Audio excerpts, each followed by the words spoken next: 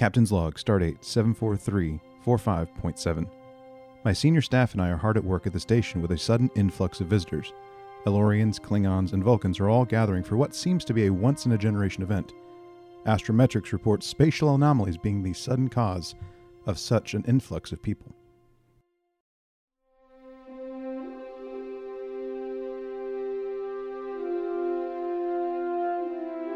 This episode of These Are the Voyages is dedicated to pure joy.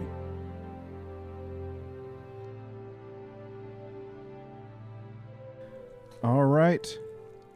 Well, here we are again. It's just us folks here today. We got the gang back together, but by gang I mean Commander Eric and I are up in the house for this regular old episode of the podcast. And anyways, everyone, welcome to These Are the Voyages. I'm the captain. I'm Captain Chase McKinney. And if this is your very first time listening to this podcast, welcome. We are a podcast that talks Trek. Whatever we feel like talking about, we talk about it, and we try and have fun doing it. That is the mission, is we attempt to have fun. Fun is not always a four-letter word. I mean, fun is never a four-letter word, is it? No, I'm just saying, like, you know, like how you have to get voluntold to have fun, and like it's obligatory fun. It's not that kind of four-letter. Obligatory fun. Yeah. That's the worst kind of fun.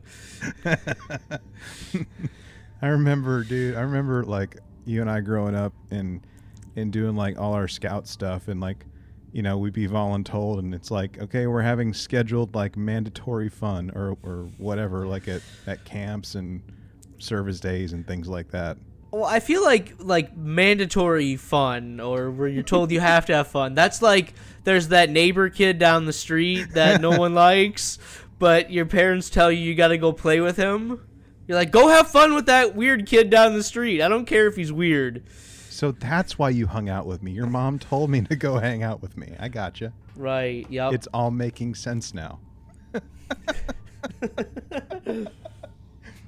Well, everyone, I am joined by my friend Eric, my dear friend, Commander Eric. And it's just him and I here at the station today. So how the heck are you doing, man? I am doing very well. I've been sick for the past week. It's not COVID. I got tested. It was negative. You can get sick with other things, just a regular old flu. But I'm getting over it, and I'm feeling good. That's good. I'm very glad that you don't have the Rona. I've been like this tempted to, and by this tempted I mean I'm like putting my index finger and thumb together with a little tiny in-between thing. I've been very tempted to get tested. My wife tested negative for COVID, and I figure we're all up in each other's business, like doing life together. If she doesn't have the Rona, I probably don't have the Rona, and I can still taste food and stuff. But like you, I've got like some like residual like snot, like weird throat spittle thing going on. Yeah, yummy. That's an image. Yummy. Can you draw that for me? No, you don't want me to draw anything ever. Okay, fine. Well, anyway, yeah, I figure if she didn't have the Rona, I don't have the Rona. You don't have the Rona. We are Rona free. No COVID-19 in 2020. Yeah, I haven't been within 6 feet of you in quite a while, so I can't pass it to you. No. Is it too soon to announce, though, that you will be within 6 feet of me in the near future? I mean, I don't think so. I mean, it's not like a surprise, is it? Or a secret. Might be a surprise, but I don't think it's a secret. No. I'm really excited. So this will be the first time that's being officially announced that come December, we are going to probably tick some people off in listener land, and we are going to violate the whole social distancing thing. Eric is coming to Texas, and he's going to come visit me. So this is huge. This is huge. It's huge. It's huge. It's huge. Gosh, like, this will be like the it's first like- time in like a decade. Yeah, I was trying to think back. It's probably been 10 years At least. since At college. I mean, we saw each other like a handful of times on campus Uh-huh. and stuff. Like, I mainly hung out in French Hall there at U of M Flint, with like a bunch of band folks. I was hanging out up in the math lab doing my math thing with all the Yeah. math people. I was not in the math lab. Math lab. Yeah, Not the the math M-A. Good night. Was there? Never mind. There had to have been. I mean, it was. Never mind. I don't want to trash the time. Let's. It's a family show. For the most part. But yeah, it's been at least at bare minimum 10 years since we've been like occupying the same space, and I mean, my last like scouting event was Fall Conclave of 2010. Like, I went there, and I remember you weren't there. I know you weren't at Conclave in the fall. You were doing something. I think you had moved to Missouri or somewhere by then. Well, I mean, I didn't move to Missouri until 2011. Okay, I just remember you weren't. I just remember you not being there, and I mean, it might have been like maybe a year prior when you and I might have like shared like a tent together, like on our last camping trip or something. I don't know. We'll have to go back and check the memories. Yeah. Search back through the memory computer. Yeah. Don't worry, we'll figure that out next month when you're here. I'll bust out the fire. We can like smoke something, like meats. Yeah. Meats. Smoke some meats, right? Yeah. Like let's like clarify. Like, smoking means cooking food. In the context of Eric and I, yes. Yes. Oh my goodness. Well, I'm looking forward to that. There's a couple joints around my neck of the woods, and I don't know how long you're going to be here in like the Dallas-Fort Worth area, but anyways, I'm looking forward to having you here and taking you to at least one, maybe two spots, depending on the time that you have available to you on your way down to see family in Central Texas. Yeah, it's still gonna be like 9 hours to drive from where I am to you, right? So, I mean, I've made the drive quite a few times, and it's boring and it's long.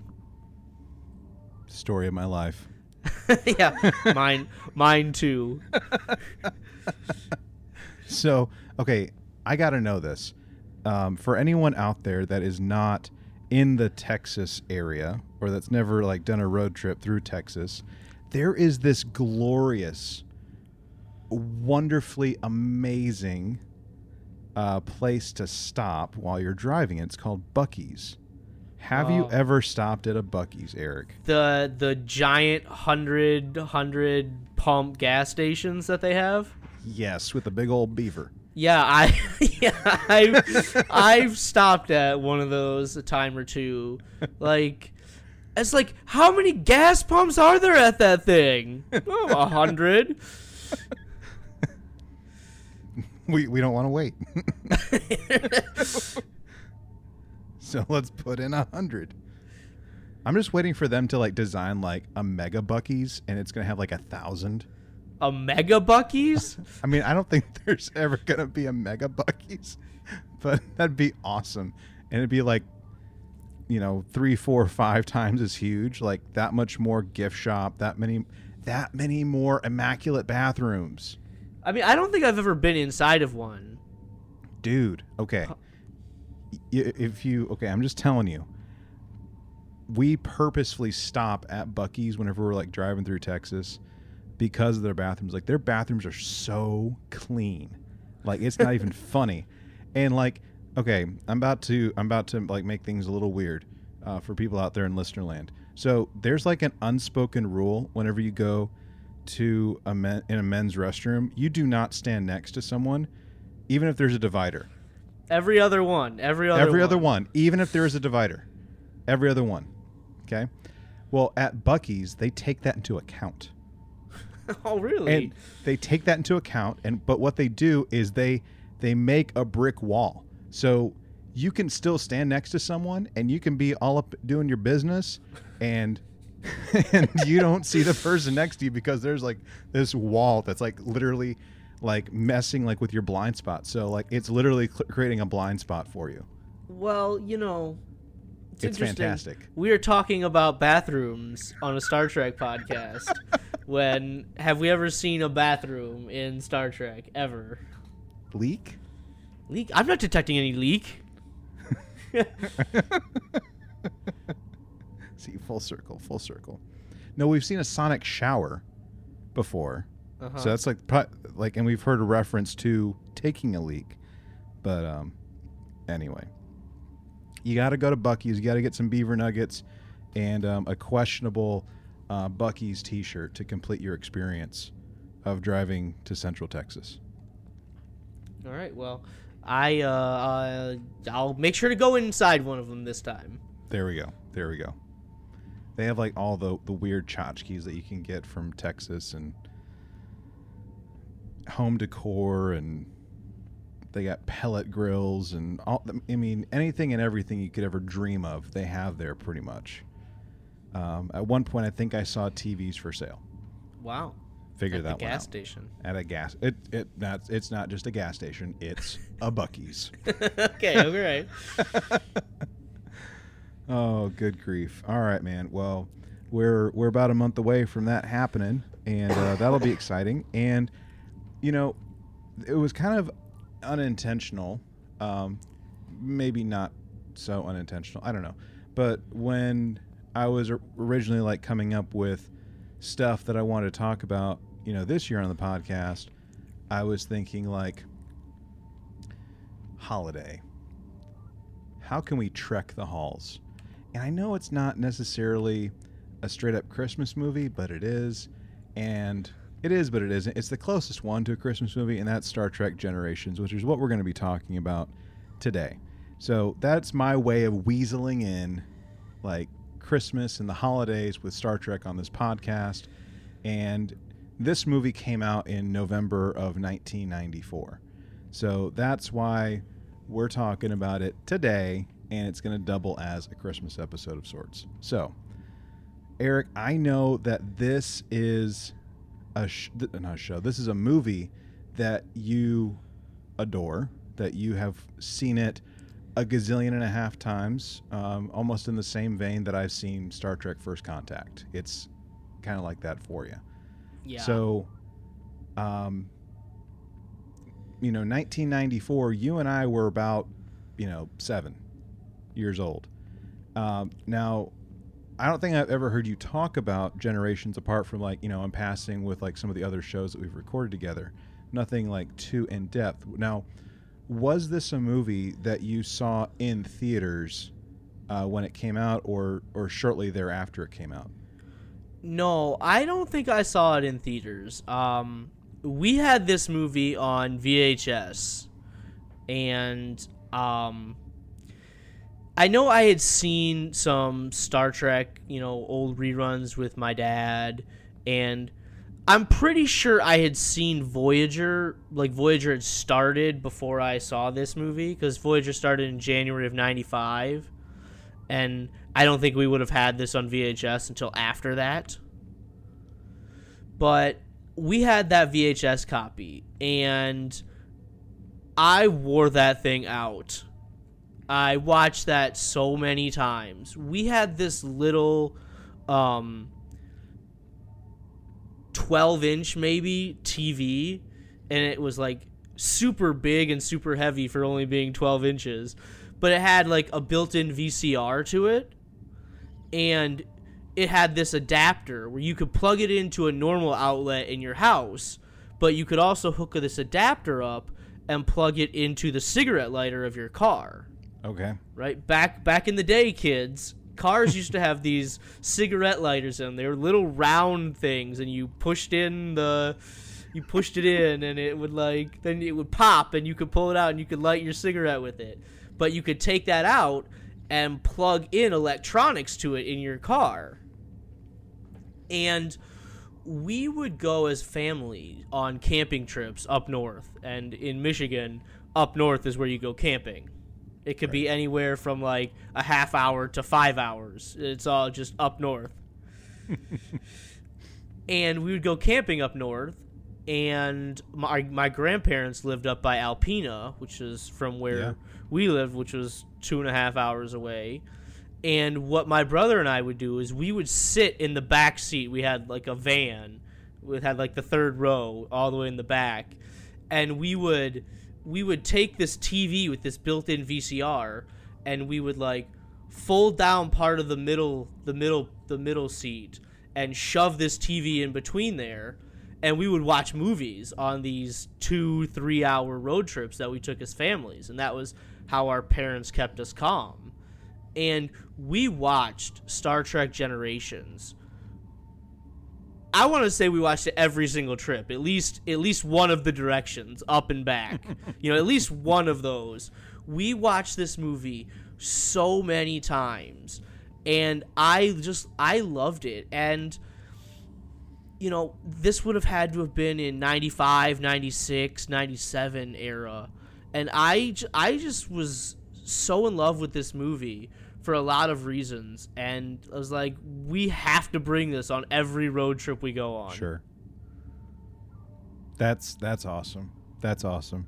Yeah, I can definitely vouch for what Eric is saying, having lived in Southeast Michigan, where, that's where we were. We lived in Southeast Michigan, and 30 minutes north, give or take, is like Frankenmuth, and Bay City, Saginaw, and then you get all the way up, into the the Mitten. You look at like the Mitten, and God, I hate when people do that. Don't do that.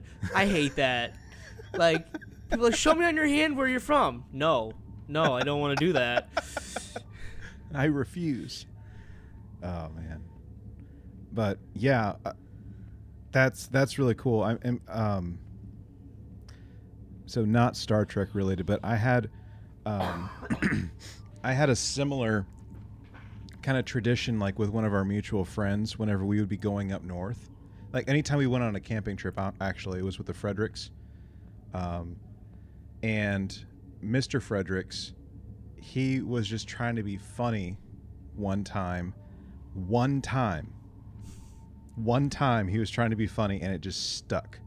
And I remember when it was May 2002, and the only reason I remember it was May 2002 is my ordeal weekend up at Camp Topeka up in Kalkaska, Michigan. Okay, and basically Kalkaska, and he put on Cher, like Cher's greatest hits. Okay. And the song that he played over and over again is Do You Believe in Life After Love? That song was like huge back in like 98, 99, whenever it came out. So every time, it didn't matter if we were going up north to Topeka, we could be going down the road at like a local camp or something, like even to Halakha. Anytime we were riding with the Fredericks, like if it was Christian and I and his dad, we would always listen to Cher on our way to a camping trip. So you have Star Trek Generations with your family, and I have Cher. So thanks. I think I won that. Probably. But it's still funny to think about, like, having these like traditions whenever we go on trips and stuff. So, I was talking about Buc-ee's before, and, stopping there for their amazing Whiz Palaces and Beaver Nuggets and stuff like that. And anyway, we are getting way sidetracked at this point now. So with this movie, you have a lot of fond memories watching this with your brother, maybe even using that, cigarette lighter to maybe stick him with it, or him stick you with it, one of the two, I don't know. It was a form of torture back in the 90s and early 2000s, before we became more civilized with our car chargers outlets. So 1994 was the same year that Star Trek The Next Generation wrapped, that it went off the air after its 7th and final season. And we know that the final episode aired in May of 1994 for the Next Generation cast. But in reality, if I'm not mistaken, the season had wrapped back in, I think, March of the same year, thereabouts. And the cast had about a 10-day hiatus, from what I remember, before they started filming this particular movie, before they started filming Star Trek Generations. And just like we've kind of seen in we didn't see it in the original series because it was the original series, but basically in every show we've had some kind of passing of the baton between shows to the next show, as like a ceremonial kind of thing. And we saw in Encounter at Farpoint, we saw DeForest Kelley play a very, very old Leonard McCoy talking to Data there at the end, or thereabouts, essentially handing it off.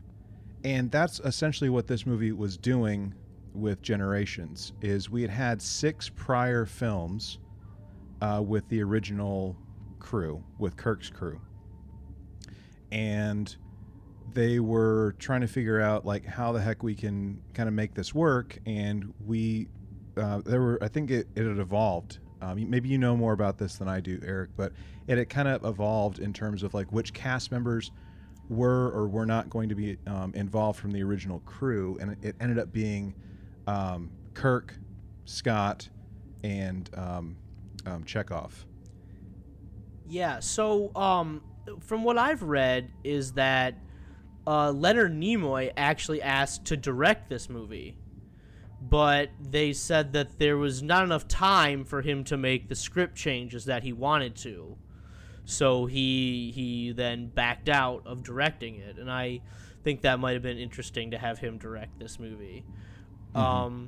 And then they had asked George Takei to play Sulu, but he said, no, Sulu is captaining the Excelsior right now. It doesn't make any sense for him to come just be some ceremonial person on the send-off of this new ship.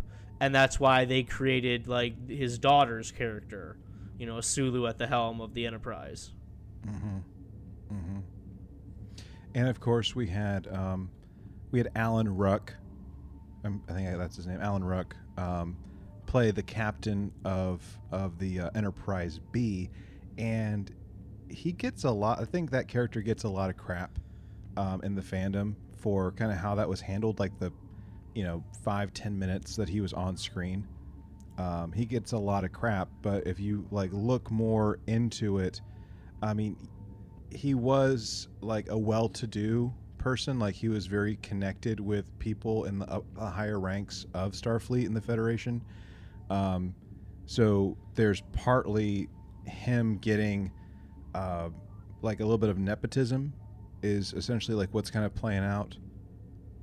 But if you read more into like more like Apocrypha and just like other extended universe type stuff with Star Trek, his character did a lot of good, did a lot of great first contact missions and a lot of diplomacy type stuff as captain of the Enterprise B. So yeah, what was when you're watching this and you see this new captain of the Enterprise, you see Alan Ruck, what's your take on him? Well, Alan Ruck, I recognized him from Spin City. He was always, wasn't he? He was I forget, I can't think of any character's name on that, but he was on Spin City as like the womanizing character.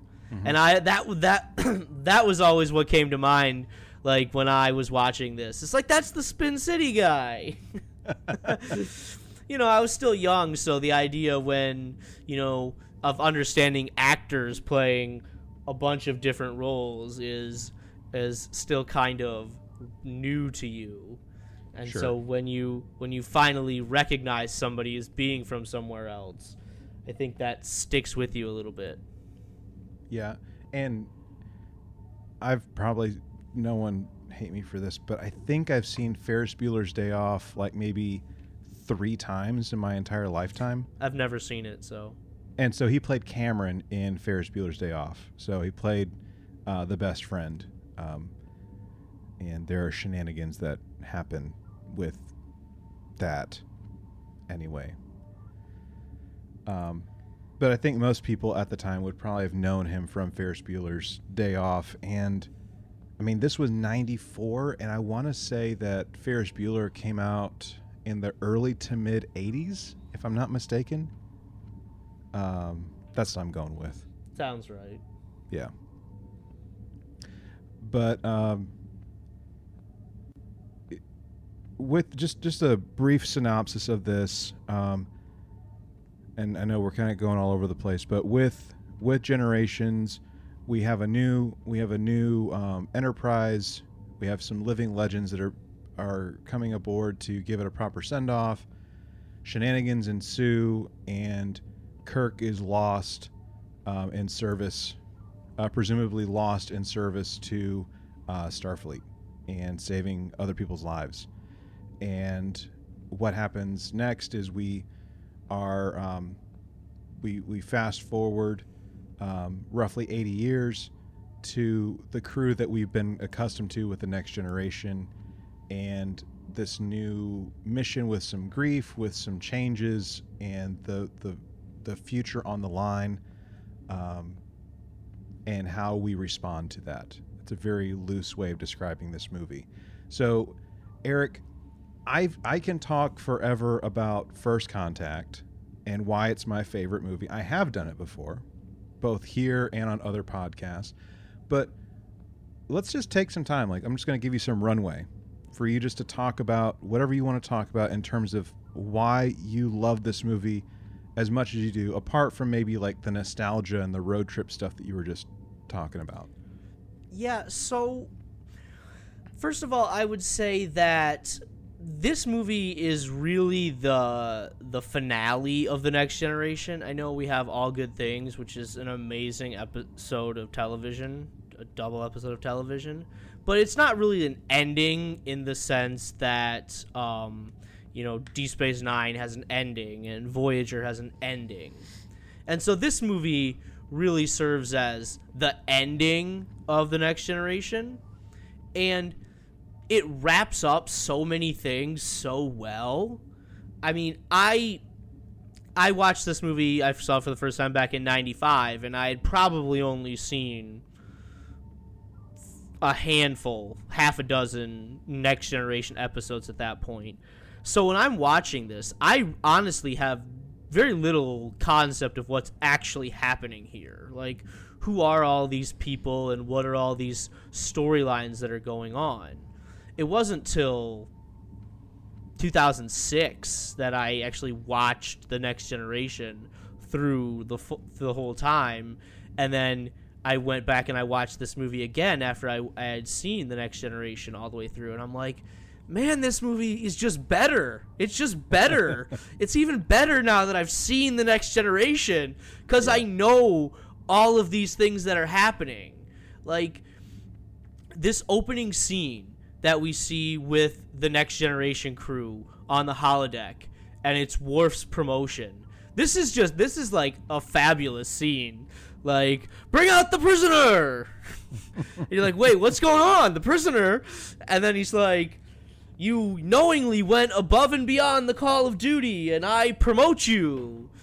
And then, walk the plank. I always loved pirate stories as a kid. And so they're making somebody walk the plank, and he jumps up and he grabs that hat, and Riker's like, computer, remove the plank. And he falls into the water. That's retract plank. Yeah, and then Riker's like, set the stunsails and do this. And he's like, what's a stunsail? It's so, that opening scene right there of this crew, it's so much fun. And you don't even, I don't even feel like it makes more sense when you've seen The Next Generation, but I don't think you have to.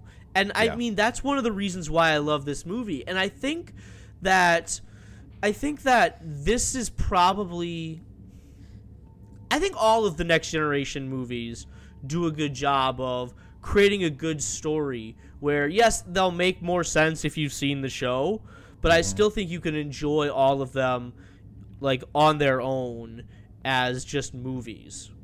Yeah. Mm-hmm. Yeah. And yeah, go ahead. I want to just talk about this real quick while I'm thinking of it.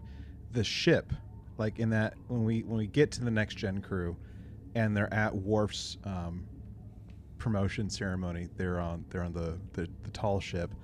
I was watching. I can't remember which. I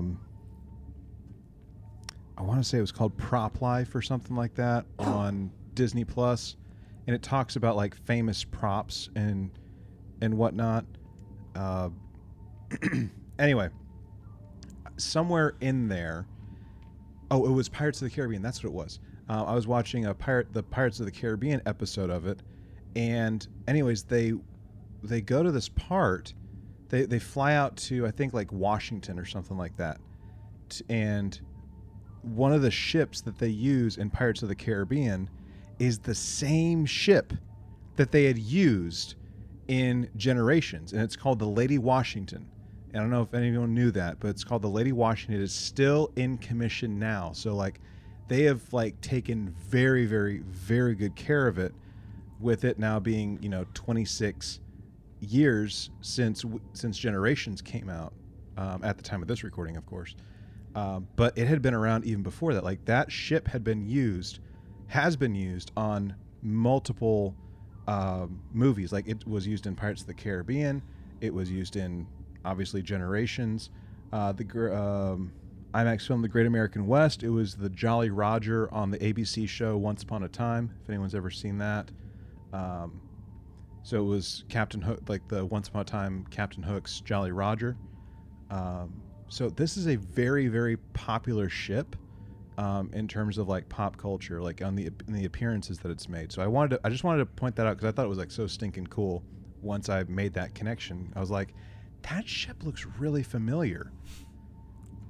Like I'm like, that looks really friggin' familiar when I saw it on that documentary, and it's the same ship. So there we go. I'm gonna shut up now. You were saying, Eric? No, I love that scene, and then Data's struggle with his emotion chip. Mm-hmm. Like, who hasn't struggled with their emotions, right? I mean, I've struggled with them a lot. But like, Data puts this emotion chip in, and he's like, I'm Mr. Tricorder. and he's like, whoa, Data, and they're looking in this torpedo on the observatory station. And Geordi's like, whoa, Data, get a look at this. Have you ever seen anything like this? He's like, no, I have not. This is most unusual. Have you? No, it is most unusual.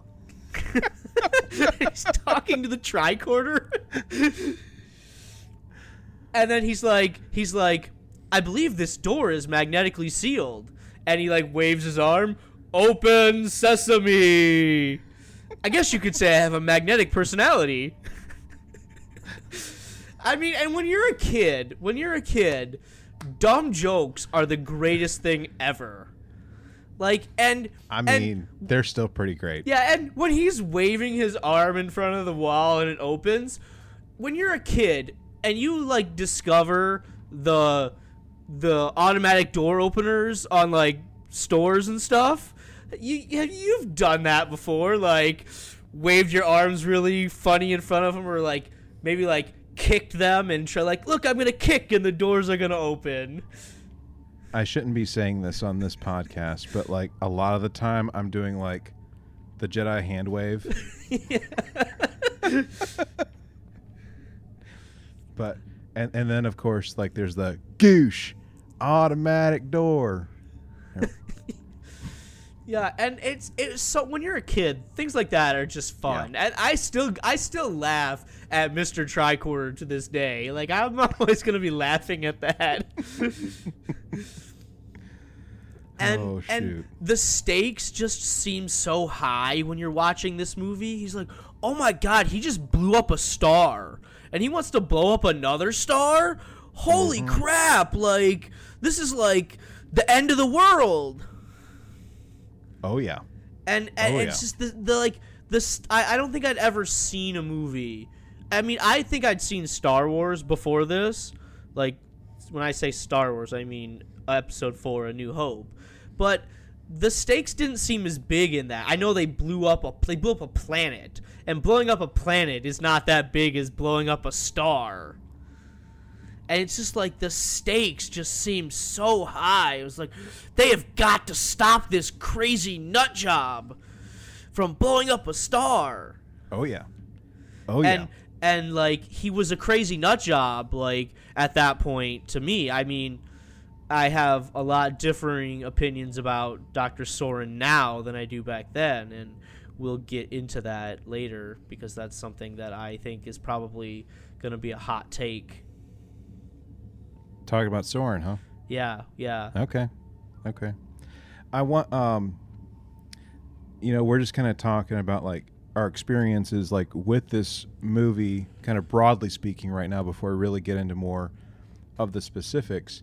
And I know that you haven't been there, Eric, and I think like probably some of our listeners have when it was around, but Star Trek: The Experience. I've talked and touched on that like before, and dude, I can remember like whenever I had like my Trek awakening, right? Like in our college years basically, and I drank the Kool-Aid and I went all gaga for it.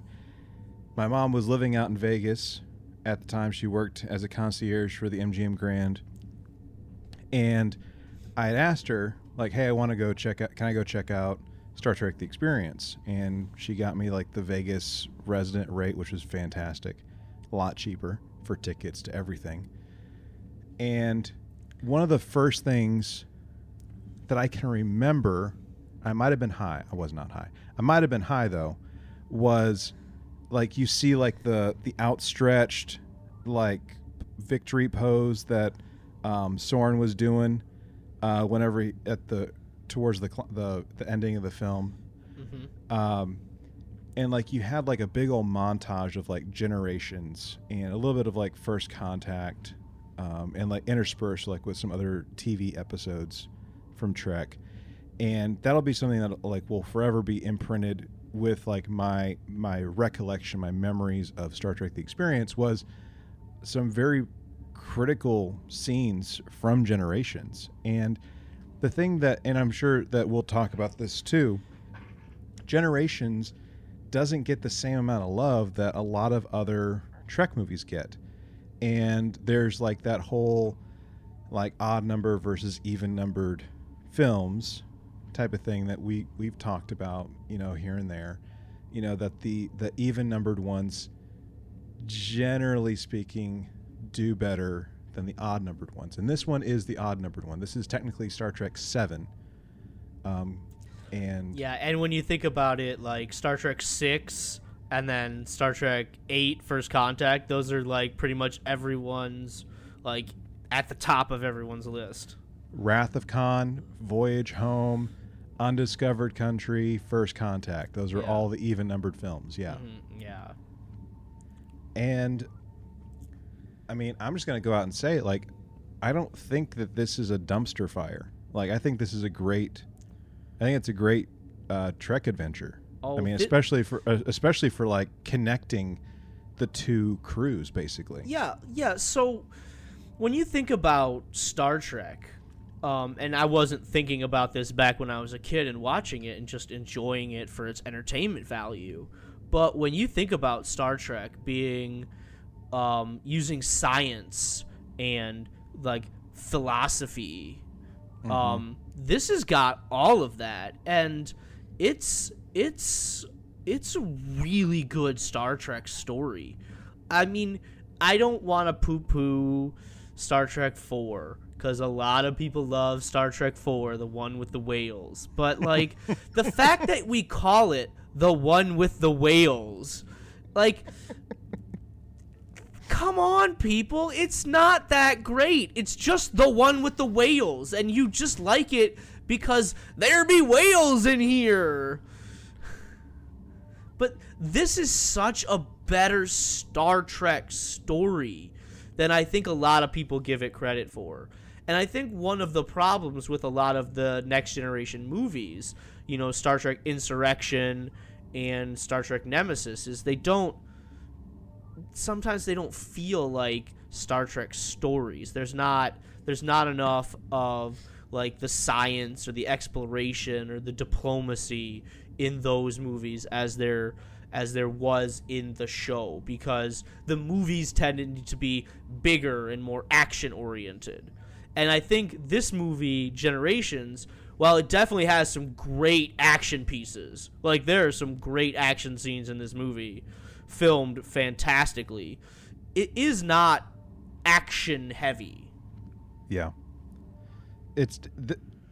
This one isn't. And like, I think the most action we get is like, really, I mean, if I can just play kind of like fast and loose with it, it's like beginning, like briefly in the beginning, briefly in the middle, and briefly at the end.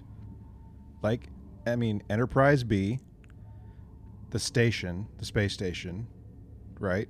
Mm-hmm. And then at the end with trying to stop the fight or stop the missile from being launched. Or I mean, there's the space battle between the Bird of Prey and Reich and the Enterprise, and like I said, oh, he's blowing up a star, the stakes are so high. Mm-hmm. But when the Enterprise blows up, you're like, no way!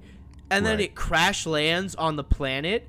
This is one of like the great Star Trek action pieces that's ever been filmed. The Enterprise D crashing on this planet. It is amazing. And like watching it when I was a kid, when I was 7, 8, 9 years old, watching it now when I'm 33, like I still am amazed every time I see the ship crash. Like there's like, I know we've been talking about Discovery recently. We kind of mentioned this when Discovery crashes in season 3, episode 2, and it's like over, and there's like nothing to it. Right. But this scene here, okay, we're going down, and Data's like, oh shit, and like we as an audience, we're like, oh shit as well, and you know we're going through the atmosphere. And we're burning up as we're in the atmosphere, and then we crash, and we see this crash from like every aspect. We see it outside the ship as like the dirt and the trees are flying over it, and we're getting all dirty. And then we go to the bridge, and we see nobody wearing seatbelts, and they're flying over everything. And then we see people huddled in other parts of the ship trying to like protect themselves so they don't get hurt. And then it's cutting between all these scenes, and we're riding out the inertia until our momentum stops, and then we turn and we finally stop, and we look back, and there's like a miles long swath of just like scorched earth behind us, and you're like, damn, this was real. Like, this ship is not going anywhere. My very first time watching that, dude, friggin' heartbroken. Like, seeing that, like, play out, like, oh my God. Like, that's the Enterprise D. The D is dead. Like, holy cow. Like, how are they going to get out of this one? And then, like, the whole time travel thing that's kind of going on, like, they do, like, a little redo of it, basically. Mm-hmm. And I'm like, wait, are they going to save the Enterprise D? Nope.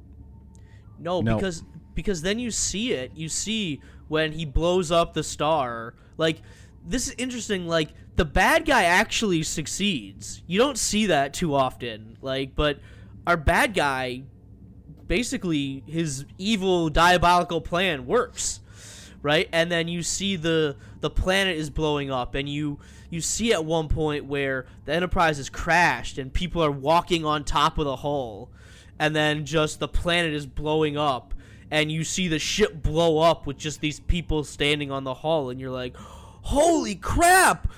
Yeah. Like, what? Yeah. They can't lose. They can't lose. And then we have Christmas.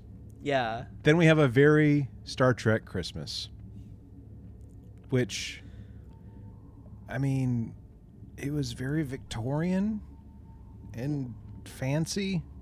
I mean, I know Picard's French. I mean, that doesn't escape me, but like, it was just like uber fancy. And I mean, I'm not gonna nitpick the fact that they had like a different person playing his nephew. I mean, that's neither here nor there. But well, interesting fact about that, just real quick. Yeah. So Rene, that I don't know the actor's name, but he shows up in Family, right? Season 4, episode 2. But that same actor who plays Rene later goes on to play young Picard in Rascals, the episode where Picard, Guinan, Keiko, and Rolaren all get like transporter accidented and turned into kids. It's the same actor that plays young Picard that played How about Rene. them apples? How about that? That's pretty neat. Man, oh man, I'm gonna keep you around for a little bit, Eric. I got knowledge locked inside here. Right here. Yeah. Right in my noodle. Yep. Well, that's cool. I didn't make that connection with it, but that does make sense. That, I mean, they would probably tap him like, "Hey, you know how you played Picard's nephew? You're playing Picard now. Congratulations, you've been promoted." Yeah. So. Yeah, and this movie, it's just so much fun. Like, it's a fun movie when you're a kid just to watch, because there's so many interesting things that are happening. But then once you understand, once you've watched The Next Generation, like, everything just makes so much more sense. Like, okay, here's Lursa and B'Etor, these two Klingons. Like, I had no idea who they were. They're the bad guys. You know, but then you're like, oh, I get it. Like, I get who these people are. Right. And I think I'm trying to remember like the order that I did things. Like, I think I had watched all of Next Gen, maybe, or I was in the middle of watching Next Gen when I started like just wanting to consume all the things that were Trek. And I think I'd mentioned this before. Like, I went to I found like a bunch of videos like at a garage sale or something. So I got I had all the VHSs through. Actually, I had all 10 of them. Now that I think about it, I got all 10 on VHS, and I watched the heck out of them. And I remember like getting to Lursa and B'Etor and not really knowing who they were, but then going back. And like, especially like whenever you're like get to like the Klingon stuff and like trying to figure out like the whole Gowron thing and like what's going on with like the Klingon High Council, you realize, you know, oh yeah, they're kind of a big deal by comparison. Like they're not just like a one-off kind of thing. Like they are actually there in the background, kind of meddling, doing things, and then seeing them again is like a major payoff. I think, for their characters. Yeah, because after the Klingon Civil War, you see them twice. They show up on Deep Space Nine in one episode, and then they're in an episode like late in season 7 of The Next Generation, where like Alexander from the future, Worf's son from the future, comes back to the past, and there's like a storyline involving that. And Lursa and B'Etor both show up in that episode. Yeah, but, you know, here we get the final payoff. Man, oh, man. Yeah, and we haven't talked about the director. This movie was directed by David Carson, who, you know, it's not like a big name that anyone's going to recognize. but he directed like across The Next Generation and Deep Space Nine. He directed like 8 episodes, but he actually directed Redemption Part 2. You know, the end of the Klingon Civil War with Lursa and B'Etor. And I don't know if like the fact that he directed that episode had any like bearing on him being given this job directing this movie or not. I have no idea. He I just looked it up, but he also directed Emissary, so the DS9 pilot. Yep. And Move Along Home. There we go. Yep. The hopscotch episode.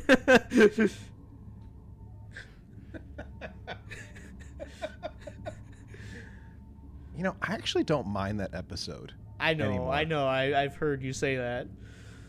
I mean, I know Nana. She gave it some crap in the What We Left Behind documentary there when the credits were rolling, but I think it's not bad. But we're not here to talk about Deep Space Nine, even though it'd be fun to talk about.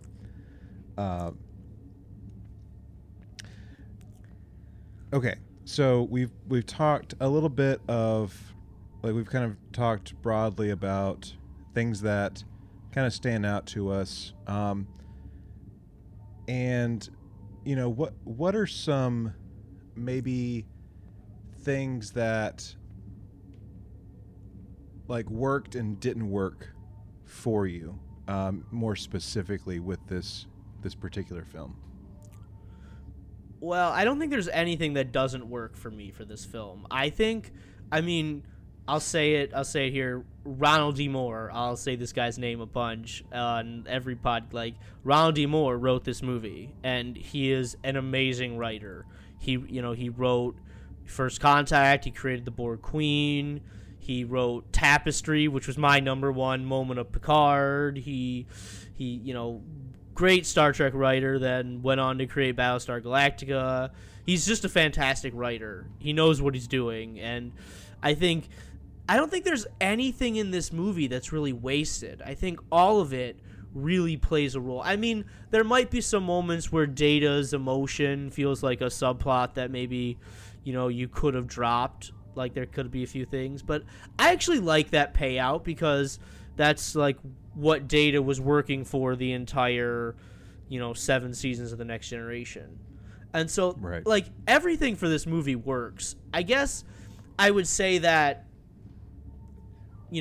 Riker doesn't really have a whole lot to do in this movie.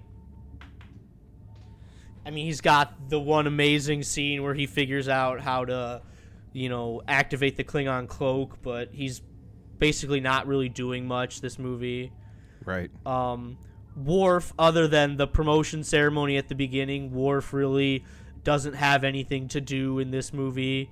I mean, I think that's a problem with all of the Next Generation movies, is that Worf doesn't really have a lot to do. I mean, it doesn't even make sense for Worf to be in Insurrection or Nemesis, because he was, off on Deep Space Nine. But it makes sense for him to be in First Contact because he's commanding the Defiant, and the Defiant was created as a warship to fight the Borg, so that makes sense. But yeah. I guess maybe the thing that doesn't work is that some of these characters I feel like are underutilized, like Riker and Worf. Which I think is kind of interesting, like especially like with Riker, is, Frakes was the one that directed First Contact and Insurrection, the 2 subsequent films following this one that we're talking about. Excuse me. And despite him directing it, his character played a pretty substantial role in those 2 films. And yet in this one, which is just coming, it's on the heels of like this ensemble cast, like sharing screen time over the course of 7 seasons. And I mean, this movie, if I can just say it, it's more Picard than anything else. I think it's a Picard story. Yeah. I think is really what it boils down to. And the fact that we don't see much of Riker or Worf, to your point, I think is kind of a detriment to the film. I mean, we get to see a little bit of Deanna. I mean, she takes on more of like a role, and people, I think, unfairly criticize her for being the reason that the D was destroyed, and I think that's unfair. Why would people blame her? Because she was at the helm whenever it crashed. So that's why. I think that's unfair, and I think it's very unfair. That's dumb. Very unfair. And I mean, Data was like the B plot, perhaps, but Picard's the A plot, with a little bit of Kirk thrown in. But I mean, it makes sense to have your very first movie with this crew to be captain centric, especially because the whole idea of this movie is to join your two captains together, and here's this epic joining of these two people that people have loved for so long, and you're making a story about those two. So I understand that from a storytelling perspective. Now, this was, again, I talked about it briefly, like with a very quick synopsis of the film. This is like a Clash of the Titans type of thing that's going on. We, like you said, we have Kirk and we have Picard that are finally like sharing the screen together, and you got fanboys. You have like that perpetual war that's going to always be: is it Kirk or is it Picard? Who's your captain? Type of thing. And we're not here to have that conversation right now. But you finally get them together. Did it work? Well, I think it works very well. Like, when they're in the Nexus together, and Picard is trying to convince Kirk to come back. He's like, you're a Starfleet officer. You have a duty and an obligation to, and Kirk's like, don't you lecture me about duty and obligation. I was out saving the galaxy when you were still, when your grandparents were still in diapers.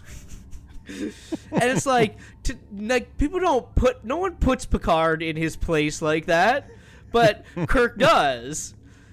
And that's awesome. And then they have this moment where he's like, well, who am I to argue with the captain of the Enterprise? And then he says, Captain of the Enterprise, huh? Close to retiring? Wasn't planning on it. Don't let them transfer you. Don't let them promote you. Don't let them do anything to take you off of the bridge of that ship. Because as long as you're there, you can make a difference. And that's the place where you can make the biggest difference. And when I'm a kid watching that, I'm like, yeah, like everyone wants to be the captain of the ship, right? But now that when you understand like the movie journey of James Kirk, where he got promoted to admiral and he basically hated it, and the entire movie journey was, aging these characters, and you see in The Wrath of Khan that Kirk is basically he's depressed. I don't know if he's clinically depressed, but the idea that he's just an admiral and he's training people and he can't go on a mission. There's that scene between him and Bones where Bones is like, damn it, Jim, other people have birthdays. Why are we acting like this is a funeral for you? And so now when you see that journey of Kirk through the movies, and then you get this you see this moment here where he's like, don't ever leave the bridge of that ship, because that's where you can make the biggest difference. Like I think that's the payout. Right. And to your point, we really see that. I think we really see that journey starting definitely in the motion picture, but then we get like kind of like a soft reboot, perhaps in Wrath of Khan, where that same or similar thought process is kind of dialed up to 11 with the very thing that you're getting at. Like,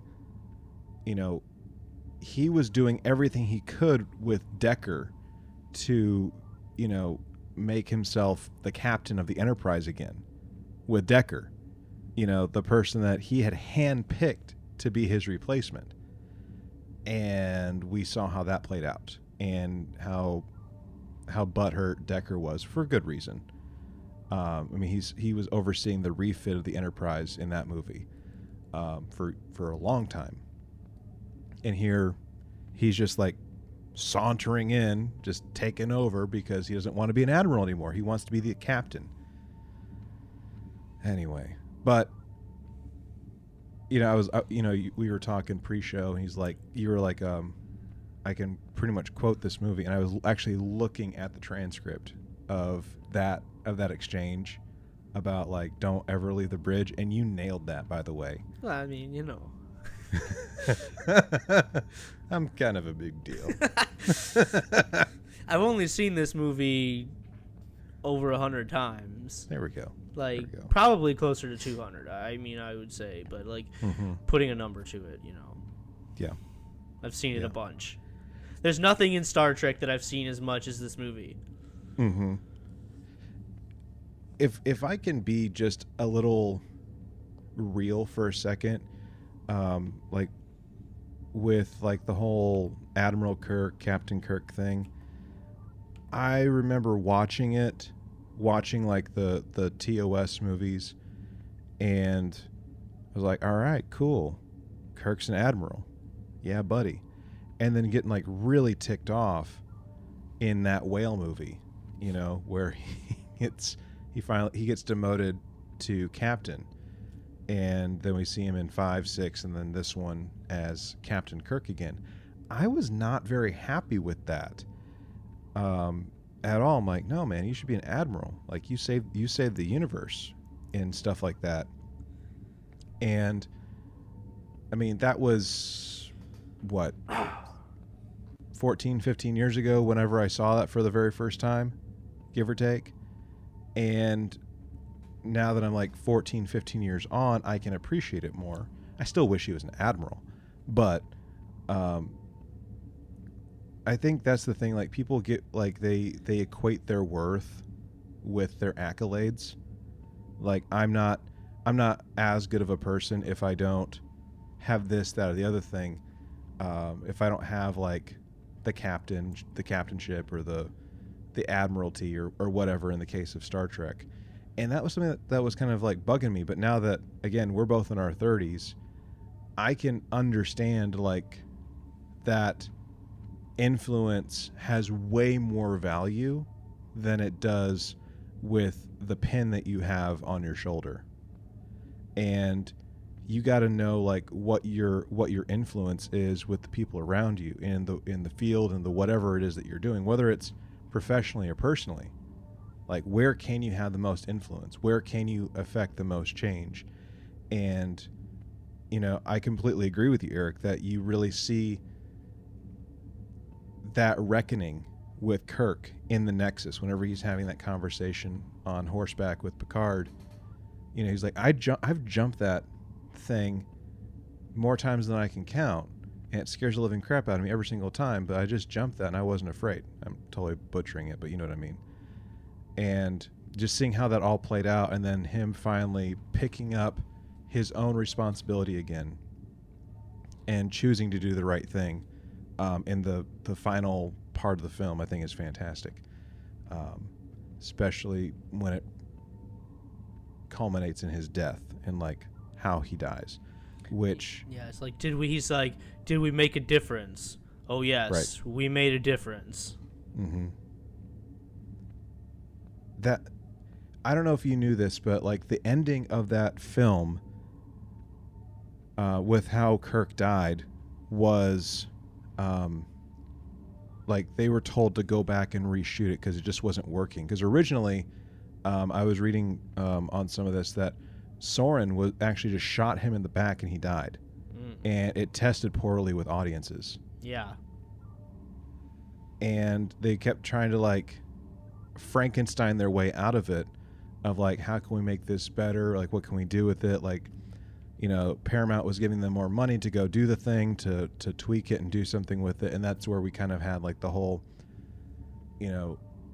dying on the bridge by the bridge falling on him kind of thing. So it was kind of a funny juxtaposition kind of thing, that Kirk was always on the bridge, but the bridge is the thing that killed him. So Can we laugh at that? Yeah, I've heard that. It's like now the bridge. Kirk was on the bridge. Now the bridge is on Kirk. Yeah, Right. Yeah. I don't know. I feel like Soren just shooting him in the back is like that'd be awful. Yeah, I would not be okay with that. Like, No. especially, I mean, like I look back when I first watched it, and I probably wouldn't have been bothered by it because I would have been very naive to it. I'm like, okay, he's dead. But then going down the rabbit hole and watching all the Trek and liking the characters and falling in love with the characters and all the adventures they go on, yeah, I would not have been happy had that panned out at all. No way. Mm-hmm. No. Nope. You wanted to, so we're kind of touching on Soren right now, and you said there was kind of like a hot take when it came to Soren that you wanted to kind of bring up. Yeah. So Malcolm McDowell he's a legend in the acting, right? Obviously, I think the thing that most people are going to recognize him from is A Clockwork Orange, right? That he played Alex, our main character in that. He is fantastic, Malcolm McDowell. But I just guess my question is, what makes a good villain? Right? What makes a good villain? How do you know that you've got a good villain? And for me, I think what makes a good villain is your ability to relate to him. Your villain can't just be some mustache twirling some caricature. Some James Bond megalomaniac plot to destroy the world. Like, that's not a good villain. But I think for me, Soren is an amazing villain here. First of all, because he's just a normal guy, right? He's not Khan the Superman. It's not the god in Shakari in Star Trek V. It's not some giant space probe thing that has unlimited power, the V'ger cloud. He's just a normal guy. And when you have like a normal guy who's a villain, like, he's much more relatable. But you look at Khan. I'm just going to go back to Khan here. What was Khan's motivation in The Wrath of Khan? He had like another go at life basically with his wife, and 6 months after being on the planet, bad stuff happened and it messed with the gravitational pull basically and killed his wife, and it was vengeance, right? That's his motivation, is revenge, plain and simple. And I can understand revenge, like, as a motivation. Like, I personally don't, in my life, have never felt a need to take revenge, but I think that's an understandable emotion. Yeah. If you go look at somebody like the Joker, I'm just going to say this right now, I don't care for the Joker as a character whatsoever. I know that this is like, we're crossing our nerd streams here. Don't cross the streams. But like, I don't think the Joker is a compelling character at all, because what is the Joker's motivation? To create anarchy, to create chaos, right? What kind of a motivation is that? I have no idea. I can't understand that. It doesn't make sense to me, and I don't think the Joker is a good villain at all. And tweet me all you want, people, for saying that. He doesn't have a Twitter. Yeah, tweet me all you want. I don't think the Joker's a good villain at all. Okay? But Soren is an amazing villain. Like, Soren is a better villain than Khan. I said it. I will never take that statement back. Soren is a top 5 villain in Star Trek history. Like, maybe like the Borg Queen is the only person that I think is a better villain than and Gul Dukat, maybe, at the very end of Deep Space Nine, and then Soren. That's it. That's the villain. That's the villainry right there. He's a better villain than Khan, and I will never apologize for saying that. And I don't care if people hate me for that. I believe it. I don't think people would. I think the only thing that maybe goes against that, like with maybe people listening, is it's the fact that Wrath of Khan is revered the way in which it is. So therefore, Khan and Khan et al. Basically is on a different pedestal. But I think what you're getting at, Eric, with the fact that there's more relatability with this particular character. Like he is essentially an everyman.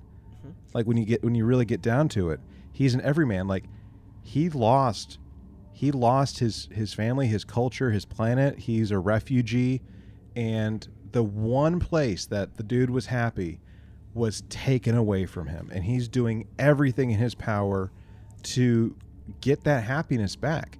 He's not trying to be the mustache twirling dude, right? Like just to kill for the sake of killing.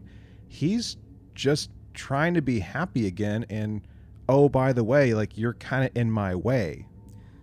Yeah. As a result, he has this great speech when Picard shows up on Viridian 3. Picard's like, "What you're doing, Soren, you're no different than the Borg here. You're killing millions of people just for your own satisfaction. You know, for your own, to do whatever you want to do. You're no different than the Borg." And he's like, "You know, there was a time when I wouldn't hurt a fly. Then the Borg came. And if they told me if there's one constant in this universe, it's death. Okay? Oh, you can try to outrun death with doctors or medicines or technology, but in the end, time is going to hunt you down and make the kill. It's a predator." And then I love this is a great philosophical discussion, which is why one of the things that I think makes this such a great Star Trek story. Picard then responds with, "It's our mortality that defines us. It's the truth of our existence." And he goes, "What if I told you I found a new truth? In the Nexus, time has no meaning. The Predator has no teeth." That's like such a great philosophical discussion back and forth between them. And I think you see there is Soren has convinced himself in his mind that, you know, people are going to die anyway. Like, these people eventually will die. What does it matter if they die now or they die later? You know, I'm just trying to get back the thing that makes me happy. Yeah. And that's such a relatable idea that the Borg killed all of his family and all of the people that he loved. And basically before he even had time to grieve, right? They were just fleeing, and they didn't even have time to grieve over the loss of his family. And then they got put inside the Nexus. And Guinan describes the Nexus. She said, "It's like being wrapped inside of joy, as if joy was something tangible you could just live inside of." Doesn't that seem like an amazing thing? Absolutely. Who doesn't want to be wrapped inside a blanket of joy? Right. I mean, and so his family was killed by the Borg, and he didn't even have time to grieve. And then he got them back. And he got them back in this pure moment of joy, and then it was ripped away from him. And he says, "I spent 80 years trying to find another way. I didn't want this. This was not my first choice. I didn't just immediately try to blow up these two stars. Like, I spent 80 years trying to find a way where I could do this without hurting anybody. But I couldn't. This is the only way." And he's not some mustache twirling, guy bent on. He's just a guy, and I can relate to him, and I can understand his motivations. There's I'm gonna try and not put my foot in my mouth on this one. There's I think it's philosophy, theology, depending on how you want to like spin it, but like you're talking about this this quote that he said, where'd it go? Like that, the predator, but in the end, time is going to hunt you down and make the kill. Okay, like that part, and like being wrapped in pure joy, like it's a tangible kind of thing where time has no meaning. There's this thought in some areas of at least Christian theology that time was something that entered in as a result of the fall, like from a biblical worldview. Okay, so if we just kind of take that as maybe like one, maybe we could take that as like one consideration for kind of like what might be attempted to be being said in this context, that from a biblical worldview, perhaps like time is the thing that came as a result of the fall. Like now we have to like truly track these different things, and that time is this predator that we're like talking about with Tully and Soren. Whether you, me, or anyone, which I do, subscribe to a biblical worldview, I think it's something to maybe consider, to maybe look at whenever they're developing this philosophy, this way of kind of talking about what the Nexus is and what it isn't, and what that means for these characters in this particular film. Mm-hmm. I think it's kind of interesting. Yeah, and to speak on the Nexus here, you know, being wrapped inside a blanket of joy sounds amazing, and the Guinan echo inside there says this is as real as you want it to be, or as real as you make it. And I think we see in film and literature these people that have lost their family member, and through some whatever machination of the story, they get their family member back. And there's some people who will do whatever it takes to cling on to that person, and there's some people that say, you know, I lost you, this isn't real, and I have to let you go. Mm-hmm. And you know, I always like seeing stories like that, and I think this is that type of story here. It's as real as you can make it to be. Yeah. And I will say that, you know, my dad died in 2000. I was 12 years old.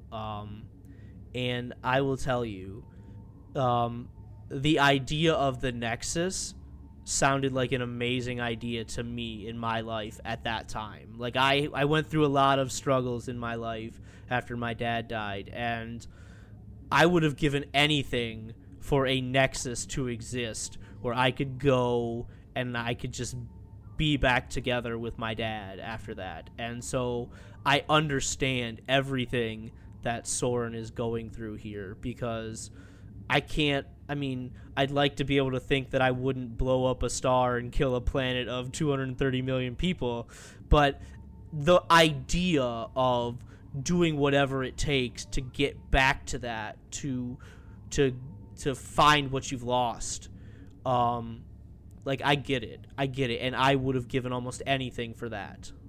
Yeah.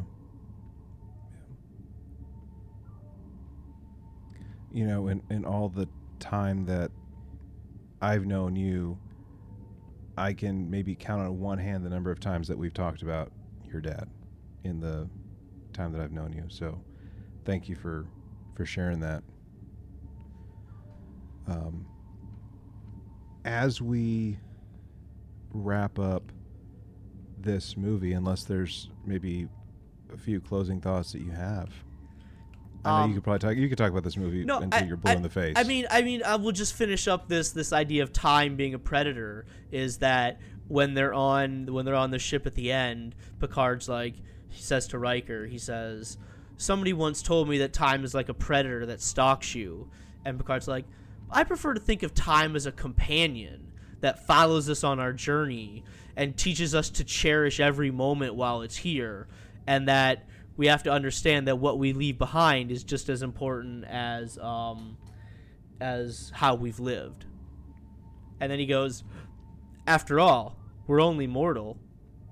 And Riker goes, speak for yourself. I plan to live forever. Oh, and what happens in Picard? Sorry. Oh man. Oh, okay. Oh shoot, Picard is going to live forever. Not really. Not really. Not really. But it does take me back to an early Picard episode, where Picard is standing at his mantle by the firelight, and there's a reflection of the fire on a clock. And I remember people were gravitating to that and talking about how time is the fire in which we burn. Oh. And I'm like, oh, I see what you did there. Actually, Malcolm McDowell was so fascinated with that quote, "Time is the fire in which we burn." Like, his character is wearing a watch throughout the movie that was given to him as part of, like, his payment for the movie. And he actually got that quote engraved on the underside of his watch because he was so taken by it. Interesting. It's very interesting. Yeah. There was when we were talking, so just briefly about props, the production team had actually planned on introducing new uniforms for this movie. I don't know if you knew this or not, Eric, but it was kind of like a quasi like next gen uniform with kind of like a little clasp kind of thing that they had going on with the original crew's movie uniforms. And the toy designers for this, they had actually already made them, but then the production team last minute was like, no, we don't want to be introducing all those changes to the universe. Set of uniforms. Basically, like, they didn't want to be making all these in-universe changes and stuff. Like, they were gonna like come up with like a new comm badge and like a uniform and stuff. So like very last minute, they decided that they were going to like bring on like the DS9 jumpsuit thing. So Frakes had to, it's famous at this point, but Frakes borrowed Brooks's uniform, and LeVar Burton borrowed Colm Meaney's uniform. I'm surprised Jonathan Frakes could fit into Avery Brooks's uniform because that's the thing. That's why it was rolled up. he's like a couple inches taller. Yeah, that's why it was rolled up and stuff, like with the sleeves, and it was like really ill-fitting on him. But like you saw him like wear it in like just a few scenes basically. But like they were kind of mixing and matching the uniforms, which also creates the whole like in-universe explanation of like why there can be multiple uniforms at the same time. Like one can be like an on-duty uniform versus a Class A, Class B kind of uniform kind of thing, like the military does. So, and then of course we saw that in Lower Decks, how there's like two different uniforms, both in service on ships. It's kind of like up to the commander on like the style in which they adopt for their vessel. So, but interestingly enough, like all the women on the Enterprise stayed in like the TNG era uniforms. So, but the guys were the ones that were mainly just kind of switching in and out. And by the way, speaking of uniforms, I found a friend of mine helped me find a person in the UK, I think, that makes the naval uniforms from the promotion ceremony. So that, and they also make the Love Boat, Star Trek Love Boat ones. Have you seen this? No. So there was, I think it was on Saturday Night Live, like back in the 90s, and it was when Patrick Stewart showed up to host, and they did a Love Boat in space, and they had like all the Next Gen crew as the Love Boat cast, basically. So they had like Patrick Stewart, of course, as Picard. They had Chris Farley that played Riker. Tim Meadows played LaForge. And like just some other random people, and it was hilarious. But they had like white shorts, like kind of short shorts. They had like basically the Next Gen top, right? But instead of it being black and like your division color, it was white and the division color. And then it was a naval hat, like you know what I'm talking about, like a naval yeah, I got you. naval hat, but it had like the Starfleet Delta. And anyways, there's someone in the UK that makes that, and I totally want one. And I know that it has like nothing to do with Generations apart from like all the uniform changes, but I think it's fantastic, and I would wear the mess out of that. I'm just saying. And every time I go to like a Spirit Halloween and I see a captain's hat, I'm like, I could just totally buy a comm badge, stick that sucker on there, and I'm good to go. I'm going to find this link. I've watched it. I can't tell you how many times. I'm going to find the link and I'm going to post it in the group. So go watch it. Go watch it. I mean, you might laugh. I don't know. It might be up there with like the Data humor that we see in this movie, but anyway, I'm not even going to ask you to rate this because I know you're going to give it like a 10. So No, like from a pure entertainment value, like it's a 10. But like if I'm being objective as a movie, it's an 8.2, an 8.3, something like that. Like I can be objective. I agree. I think that, you know, subplot wise, I think some of them subplots disappear and don't stand out as strong, and some of the supporting characters don't get enough to do. So I understand, like, you know, it has to drop down. And the lighting on this thing for some reason just doesn't work for me. Like, you always talk about the Enterprise D being the Hilton in space, but when you watch this movie, it's how dark is it? Like, right. Picard's ready room, it's like, turn on the lights.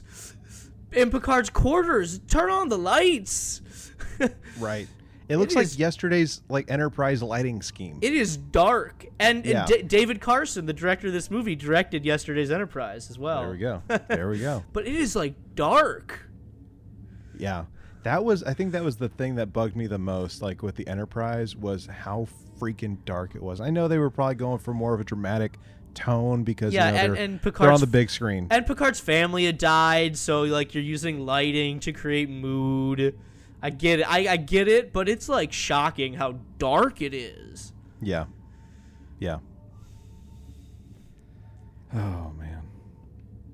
I like this movie. I've never ever been on the bandwagon that hates Generations. I think that's a great movie, and I think the only next gen movie I'm not crazy about is Nemesis. I think that. I mean, I think Nemesis, to me, I described it as there's a pretty good movie you could make out of that basic story. That just wasn't it. Right, and that's the general consensus with the next gen cast too, with Nemesis. But I mean, even Insurrection, which I actually saw in theaters back in 1998. I did too. Yeah, that was the first Star Trek movie I saw in theaters. The movie has definitely grown on me, and I like it the more I watch it. But it's not like my favorite by any means. Like I enjoy it. I enjoy that movie more and more. And Generations is up there as one of my favorite Star Trek movies. And it's not because it's Next Gen crew. I just think it's a good movie. So it's a good movie. It's a good movie. And, you know, if you are a new Trek fan, first off, you're welcome here. We're happy to have you here. I'm glad that you're listening to this. And I hope that some of the joy that Eric has for this movie, that I have for this movie too, that it jumps onto you and that it's contagious in a non-COVID kind of way, and that you go and you watch this movie and that you enjoy it, right? Go watch. I think you got to go watch some Next Gen. But yeah, I mean, I think you can enjoy the movie without seeing Next Gen, but it's much more enjoyable once you've seen Next Gen. Absolutely. So, go check it out whenever you can and stuff. Hey, if you're watching Discovery right now and you've got CBS All Access, this movie is available on CBS All Access. That's true. Along with, I think, all Star Trek is on All CBS of All Star Access, Trek, yes. including the animated series is on there too, which we don't talk about, by the way. I mean, I've only seen it the one time. Okay. Well, I'm glad that we were able to have this conversation and talk about Star Trek Generations, and it's kind of cool that it's working out this way too, because David Fogel and I are going to be starting basically a book discussion, pretty much some kind of Star Trek book discussion every month on the 27th, schedules permitting, of course. And the next book that we're going to be talking about is The Return, which is the book that, it's a storyline that picks up directly following Kirk's death in this movie. So make sure that you've listened to this. Of course, I mean, we're at the end of this episode, so of course you've listened to it. But then if you want to, go to Audible, a Half Price Books, and Amazon, anywhere that you get your books, and grab The Return and maybe check it out and listen to it, read it, or both, before, during, or after this next episode that we're going to be producing here pretty soon. I had a lot of fun recording this episode. That's not to say I don't have fun recording most episodes, but I genuinely had a great time. Me too. With this episode. I think we've laughed a lot on this one, more than any other episode, really. Yes, Chase, we have. All right, Mr. Tricorder. Mr. Tricorder will always make me laugh. I'll be 80 years old laughing at Mr. Tricorder. Oh, man. All right, I'm going to get you a Mr. Tricorder for Christmas. Don't worry. All right, gang. Well, Eric, thank you again for joining me. Don't forget that we will be back soon for another discussion with Engage as we talk about Star Trek Discovery here pretty soon, and make sure that you're staying up to date with that. And what do you if you've never seen Generations, again, go check it out. You don't, again, like we said, we don't need to watch The Next Generation to be able to enjoy it, but I think you'll appreciate it more if you do watch it. So pick a streaming platform, or just go to a used bookstore and buy the series on DVD or Blu-ray and get after it. We will be back on the 27th, right after Thanksgiving, with our next episode, The Return, as we talk about the book from the Shatnerverse, which has a direct tie-in to this storyline. If you like what you heard, make sure that you let us know. Like, follow, subscribe, do all the things, so that one, we know that you're liking and enjoying this content that we're producing. Tell a friend about it. If you got a Trek friend, tell them about it.